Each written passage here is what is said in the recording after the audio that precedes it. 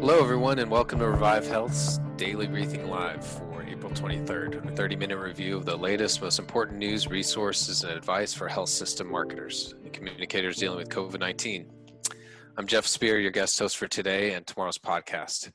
As always, we're joined by Chase Kleckner, Senior Marketing Manager at Revive Health, and our show's producer. He makes everything happen. Hey, Chase, how you doing?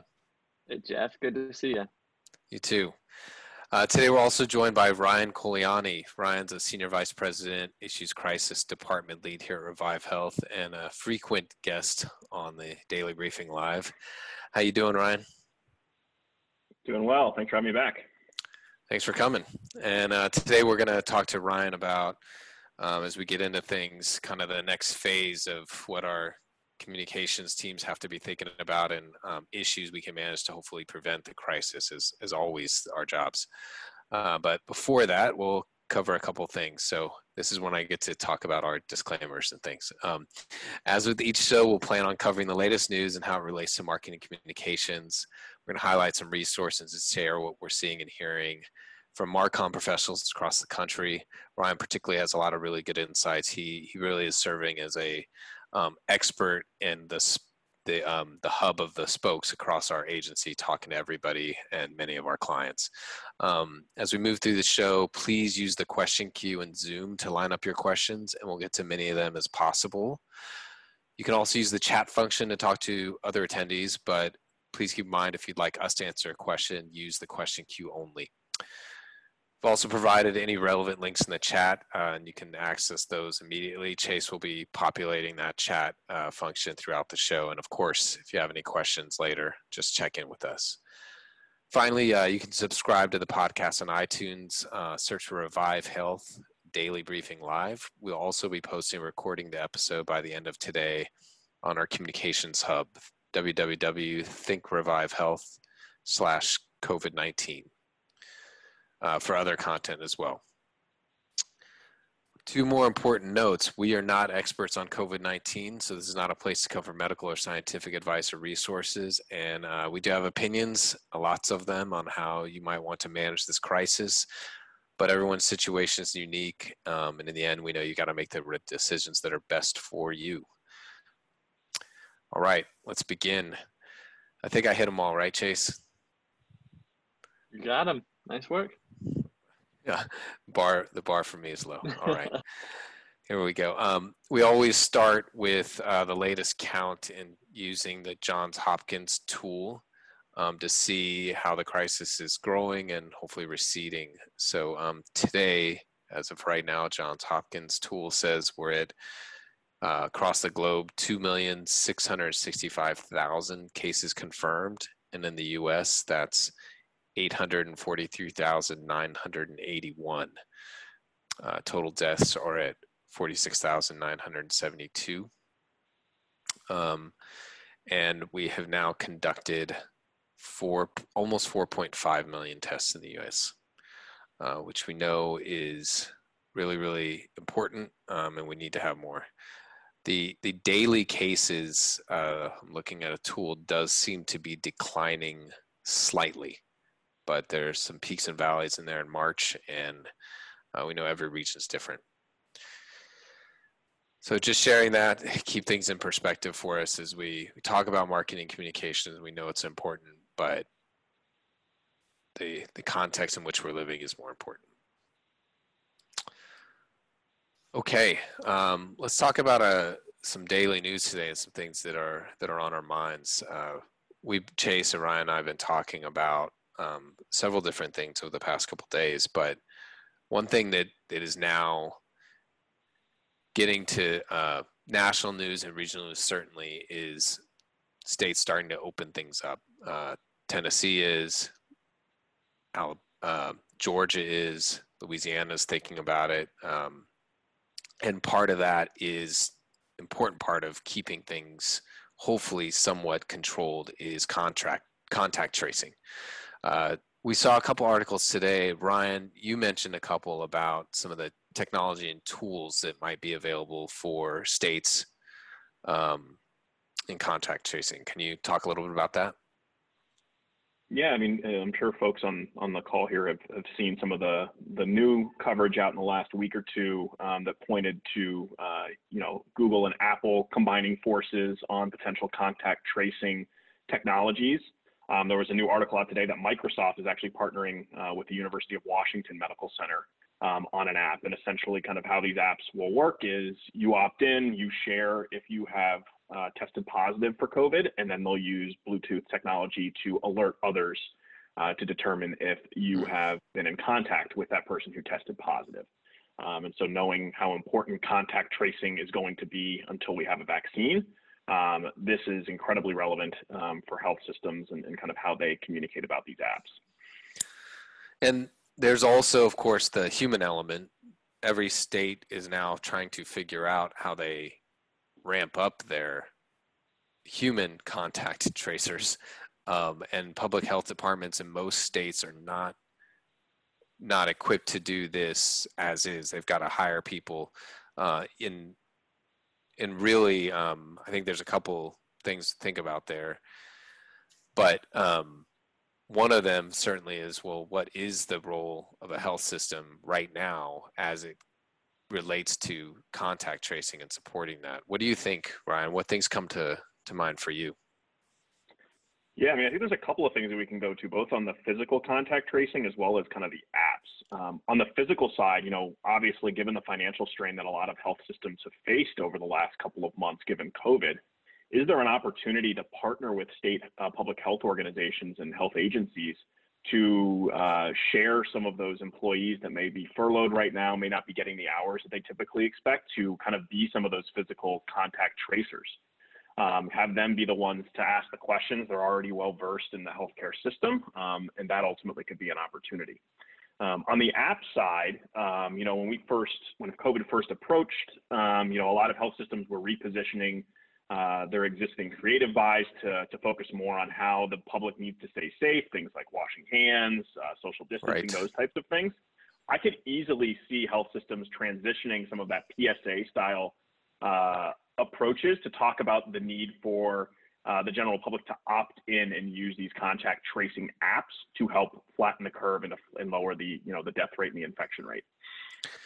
That's interesting, because there's a part of that where, as a health system now, you are advocating for somebody to give up a little bit of their privacy, depending on the state, but maybe not. I think everywhere that could be a sensitive topic, but some states and some regions may be more sensitive. So every communications teams need to really dissect that carefully and come up with the right messages and make sure that their teams understand the technology and the privacy issues. You'd said earlier that that privacy supposedly is kept on the device. Is that right? On at least some apps? Yeah, it seems like most of the apps are keeping it on the device and aren't going back to the developer like Google or Apple or Microsoft. So hopefully those will alleviate some of the concerns that you're talking about. And I think you're absolutely right. Just as we talk about the importance of HIPAA across health systems, I think talking to our employees and to our patients about how important privacy is will be important. But I think there's also an opportunity to talk to people about how they can do their part to help lower the curve, how everybody still has a role in solving this crisis, and this could be a way to do it. So it may not be a fit for every health system, and it probably needs to wait a little bit until the technology is really ready to go, since these apps are, the Microsoft one, I think, is just launched today. So we still have a little bit more time to see, where people may use them and how they will use them, but it's something to start planning for from a health system marketing perspective.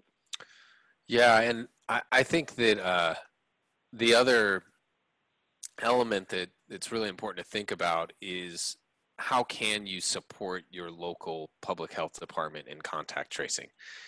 On those campaigns, the PSA style campaigns, are you working with your public health department to say, how can people be more aware even before they know they have the virus, so that if they do get the virus, they can provide the right information to people? That might be part of it. Just maybe it's simple daily tracing of your activities, a little journal, or maybe it's just in making sure that you contact somebody right away. The other part of that, I think, is most health systems in the country, there isn't a great connection with state health departments. I'm sure right now they're working more closely together than ever. But if you're not doing that, really establishing relationships and connections for public communication and operational things. What can your staff be doing to support all the new contact tracers that are going to be hired, and really needing and required to develop relationships with consumers in order to gain their trust so that they can understand who they've talked to and what they've been doing.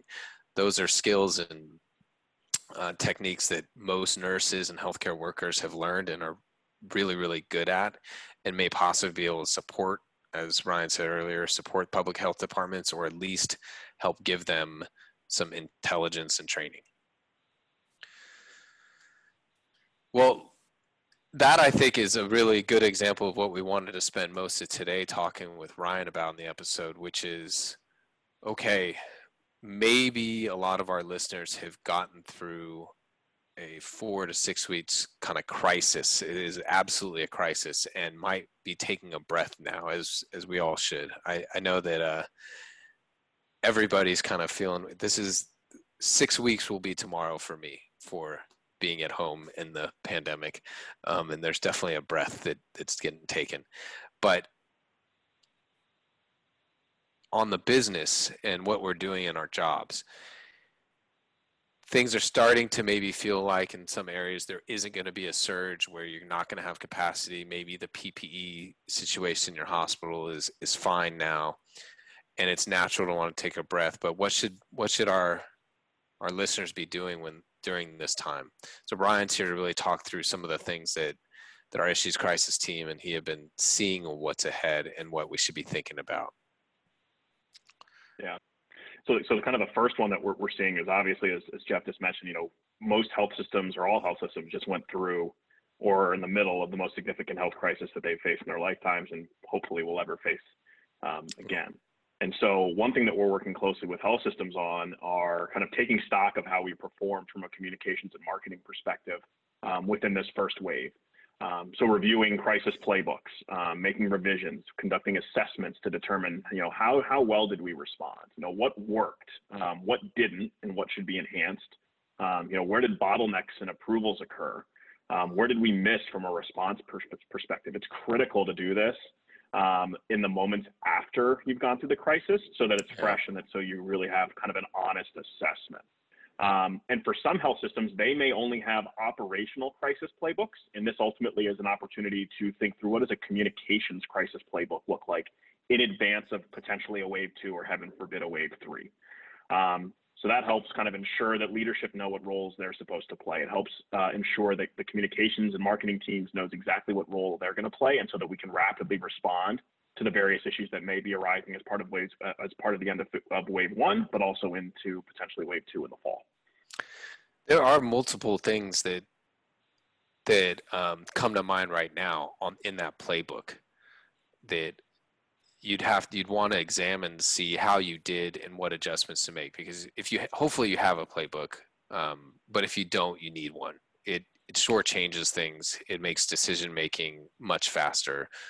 And right now, it'll be so effective to create those scenarios and decision trees for wave 2. But there are other things like, how did you do when it came to communicating with supply chain management and operations? Or did your team know how to media train somebody and who the spokespeople were, and having guidelines and talking points drafted? And then for some teams, if you had to have anybody that was on PTO or layoff or furloughed, unfortunately, how are roles assigned within the departments, and how interchangeable are they? So always having possibly some backups. It can be complicated, but now is definitely the time to get those things down. Let's think about it's absolutely critical. Sorry, Jeff, it is absolutely critical to the role side that you mentioned with staff that are coming in and out given the current environment. to not be reliant on a specific individual, and that everybody understands what their roles are going to play in advance of when this next bump may occur. You don't have a crisis playbook to pull it out in the middle of a crisis and turn to page 46 and address it. It only works when the staff understand how it's supposed to work and are able to use it accordingly. So it's something to think through and prepare for the next phase of this. I think our guest a couple weeks ago, I don't think it was last week, 2 weeks ago, Steve Taliano, who's head of marketing, communications, and public affairs at UC Davis Health. He had one, for example, tip that I thought was really smart, which is on his team, he had 2 people assigned specifically not to be doing anything related to the crisis and instead focused on positive stories or other stories and news that needed to be told and managed, because that way not everything is consumed by the crisis and you're still telling people other things that are important and sharing positive stories. So that might be something for people to incorporate. You can't stop the good work. Yeah. Can't stop the good work that's happening across your health system and just only focus on that. That's something that we focus on before COVID with our clients as well. Like, the business still needs to be operating and you still need to be sharing from a marketing communications perspective. So I think that's spot on from Steve. Let's talk about the next couple of weeks. We've got maybe many systems in the next 2 weeks will be opening their doors to more patients. It could be at an ambulatory surgery center. It could be at the actual hospital as well. Maybe some clinics. What kinds of things should communications professionals now be prepared for in this scenario? Yeah, I know we've talked a lot about how rapid recovery is going to be needed from the financial side of the house to ensure that health systems are stable and able to kind of resume the volume that they need to survive longer term. But we also know that consumers are going to be hesitant to enter their walls, and that employees that may not have been on the front lines addressing COVID may be fearful, may need to learn new policies and procedures and those types of things. And so we're hearing from a lot of health systems about how they're kind of working to communicate with both internal and external audiences about how they're going to keep people safe and what new protocols are going to be in place. Some health systems are looking at some really, really big pieces, but they're also, narrowing it down to the very, very small logistical pieces, like how many people are going to be permitted in an elevator? How many people are going to be in an employee break room? How are we going to operate our cafeteria and food service for patients and for visitors? And so how we communicate about those either changes or new processes or protocols is critical, both when they're already inside our walls, but in an ideal world where we're reaching them in advance of them entering the system. So let's just talk about that. The last thing you said, which is wayfinding and internal signage and the experience side. That is, if you're at a large health system, massive footprint, massive real estate, lots of elevators, lots of cafeterias, lots of hallways. That's a lot of signs. Yeah, it's expensive. I mean, you're going to be spending a lot on printing costs, and it's logistically just to get those up is going to be a challenge. So I think working closely from a communications perspective and from a marketing perspective with your operational staff as early as possible. Just as we're having conversations with clients about the rapid recovery approach, we need to be having those conversations about how we're going to be communicating about specific changes that people should be expecting, especially as you mentioned, Jeff, that systems may be reopening in the next couple of days or may already be reopening or in the next couple of weeks. And so how we can make sure that there's no confusion, that we're trying to practice social distancing as much as possible once people are inside our hospitals, however realistic that is going to be. So that we can try to regain the trust of the general public that it's safe to come in for a procedure and to receive care. What about employees switching over now, Ryan? We've just gone through this period of time where nurses, for example, have been just at the forefront, at least some nurses, of the most dire and difficult aspects of this, and really a source of information for everybody to know what's happening and what needs to change or what is so difficult. I think about the nurses that have to wear N95 mask as soon as they get on a shift and they don't take it off for 12 hours, and how thinking about wearing a mask for 12 hours, no matter what you're doing, could be hard. But now we've got another wave of employees that'll probably be coming on the scene. What do we need to think about for those employees?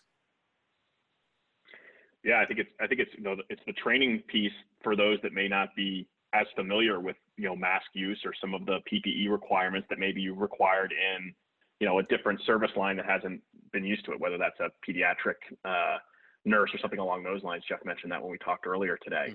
Mm-hmm. So I think using those that have been on the front line to share kind of their experience and how important it is, but also maybe it might be a little thing like how did they kind of get used to wearing a mask for 12 straight hours when they may not have had to do that. What type of short form videos can we be pulling together to share that with internal stakeholders on intranets and those types of places.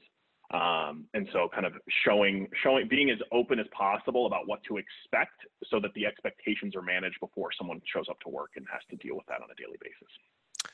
I like that. And the expectations, I would consider having a nurse that's maybe in a ICU and a COVID unit share a video on what other people might need to experience and understand, so that they can address some of the concerns directly. The other thing that I think coming the next couple of weeks, hopefully, and if it's not in your region, definitely worth talking to your operational leaders in your public health department is the need to get people vaccinated. The vaccinations have been delayed and put off because they've been told, of course, stay away for non-urgent reasons. But vaccinations are one of those things that we're going to feel in the next 2, 3, 4, 5, 6, 8, 12 months if people don't get them. Yeah, the impact that has from a public health perspective long-term as well. Do we have outbreaks of measles or other areas or other diseases as a result? And so I think that's something that we definitely should be thinking about and finding ways to show the general public why it's needed and what to expect when they enter a hospital to have their child or themselves receive a vaccine. So I think for health systems to consider a few things there. Are they going to have drive-through testing, or drive-through vaccination possibly? The communication then to patients about that, or if it is coming in, encouraging people, which maybe primary care, pediatric, you don't generally have to do that. People are pretty on top of stuff. So you may need to encourage people to come in. And of course, as we said earlier, really reinforce how them and their children are going to be safe. I read an example of one health system that they're doing well baby visits and just in the afternoon. And if you're sick, it's in the morning, so that they're desanitizing everything or sanitizing everything in between. So really, that's a different way of cohorting patients. Okay, so another trend, Ryan, that we have to be thinking about and possibly preparing for a little longer term, possibly, but still around the corner, and something for the comms leaders to think about: mergers and acquisitions. Yeah, it's going to be a big topic, and we already had seen over the last couple of years kind of the M&A activity in the health system space increasing at a pretty rapid pace. It was down a little bit at the start of this year and at the end of last year, but I think this is only going to increase that type of activity, given the financial strain that a lot of the smaller health systems are facing. Ultimately, it may not be possible for them to either return to operations as they were pre-COVID, or even exist, and particularly in some rural communities. So we're hearing from some health systems that had delayed M&A activity prior to or after COVID hit, that they're ramping it back up and starting to prepare for potential announcements. But we're also seeing some health systems nationally that are publicly pausing previously announced M&A activity. So mergers that were previously LOIs were signed. They may be delaying the due diligence phase to see how COVID ultimately impacts their bottom line later on this year or potentially into next. And then finally, we've heard from some other health systems that are on stronger financial footing than others that may be using this as an opportunity to expand and to grow their M&A activity than they may have previously prepared for in advance of COVID. So how do we consider that from a communications and marketing perspective? Resumption of previously planned M&A activity in the COVID environment has to be done very delicately. It can't reduce the health system's ability to address the current challenges. It has to be something that is announced or talked about once systems are returning to normal, or that the impact is not as significant in their individual markets. And then from a reputational perspective, if you are the acquiring system, decisions to furlough or cut salaries can be a reputational risk. And are going to lead to some really tough questions if you had to furlough a significant portion of your staff or ask a significant portion of your staff to take pay cuts, why or where this money is coming from to make specific acquisitions. So those are some of the key considerations that we're working through, both from a timing perspective. When's the right time? We're seeing some systems that may be looking at this kind of lull after we get through wave one, before wave two comes in the fall, to potentially announce some activity. And then also considering kind of the reputational impact that may occur from internal stakeholders and external stakeholders based on how the system responded to COVID. It just seems like another example of you have to examine everything from this point on differently. Even if you've done M&A before, and even if you happen to have a solid playbook there, if you're a larger system that's done this, it's not business as usual. No, and yeah, I mean, everything you're right has to be looked at in that lens. The tail on, even once we have a vaccine, is going to be long on this. And people are still going to be thinking about how a system responded during the pandemic, to evaluate whether they trust the system for their personal care or the healthcare of others. And it certainly feeds into the M&A discussion as well on how acquiring or acquiree organizations are going to feel based on how the acquiring organization handled COVID as well. Yeah, and if you are at a larger health system that maybe you think you might be a acquirer, and you're a communications leader, now is the time to think through how are you using some of the positive sentiment about your system and capturing that, maintaining that, and developing a strong public narrative about the leadership and your contributions in your region and community, and making that real and tangible. Talk to your operational leaders, talk to others, and figure out how to carry that momentum into the future that will really build that goodwill and strong reputation you need, so that when you do make moves like an acquisition or a merger of some kind, those are received in a positive light.